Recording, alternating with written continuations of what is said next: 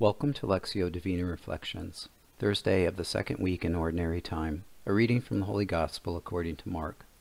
He had cured many, and as a result, those who had diseases were pressing upon him to touch him. And whenever unclean spirits saw him, they would fall down before him and shout, "You are the Son of God." He warned them sternly not to make him known.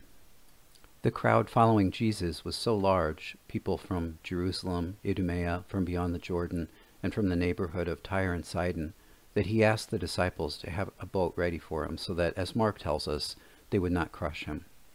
Among the crowd were those possessed by unclean spirits, who made known loudly that Jesus was the Son of God.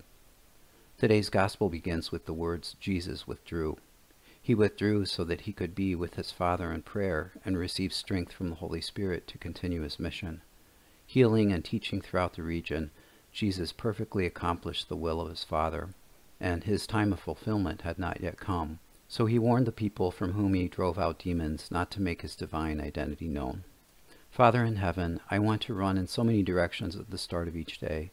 Give me the grace to remember to return to you as I can throughout the day, even in brief moments, to withdraw to you in single-mindedness and remain free from all distress. Then let me know your love and the strength of the Holy Spirit. Help me be an instrument of that love and strength to cure what I can with compassion and be on guard against the wickedness and snares of the devil.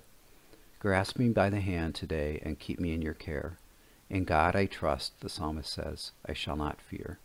From the Gospel Acclamation, our Savior Jesus Christ has destroyed death and brought life to light through the Gospel.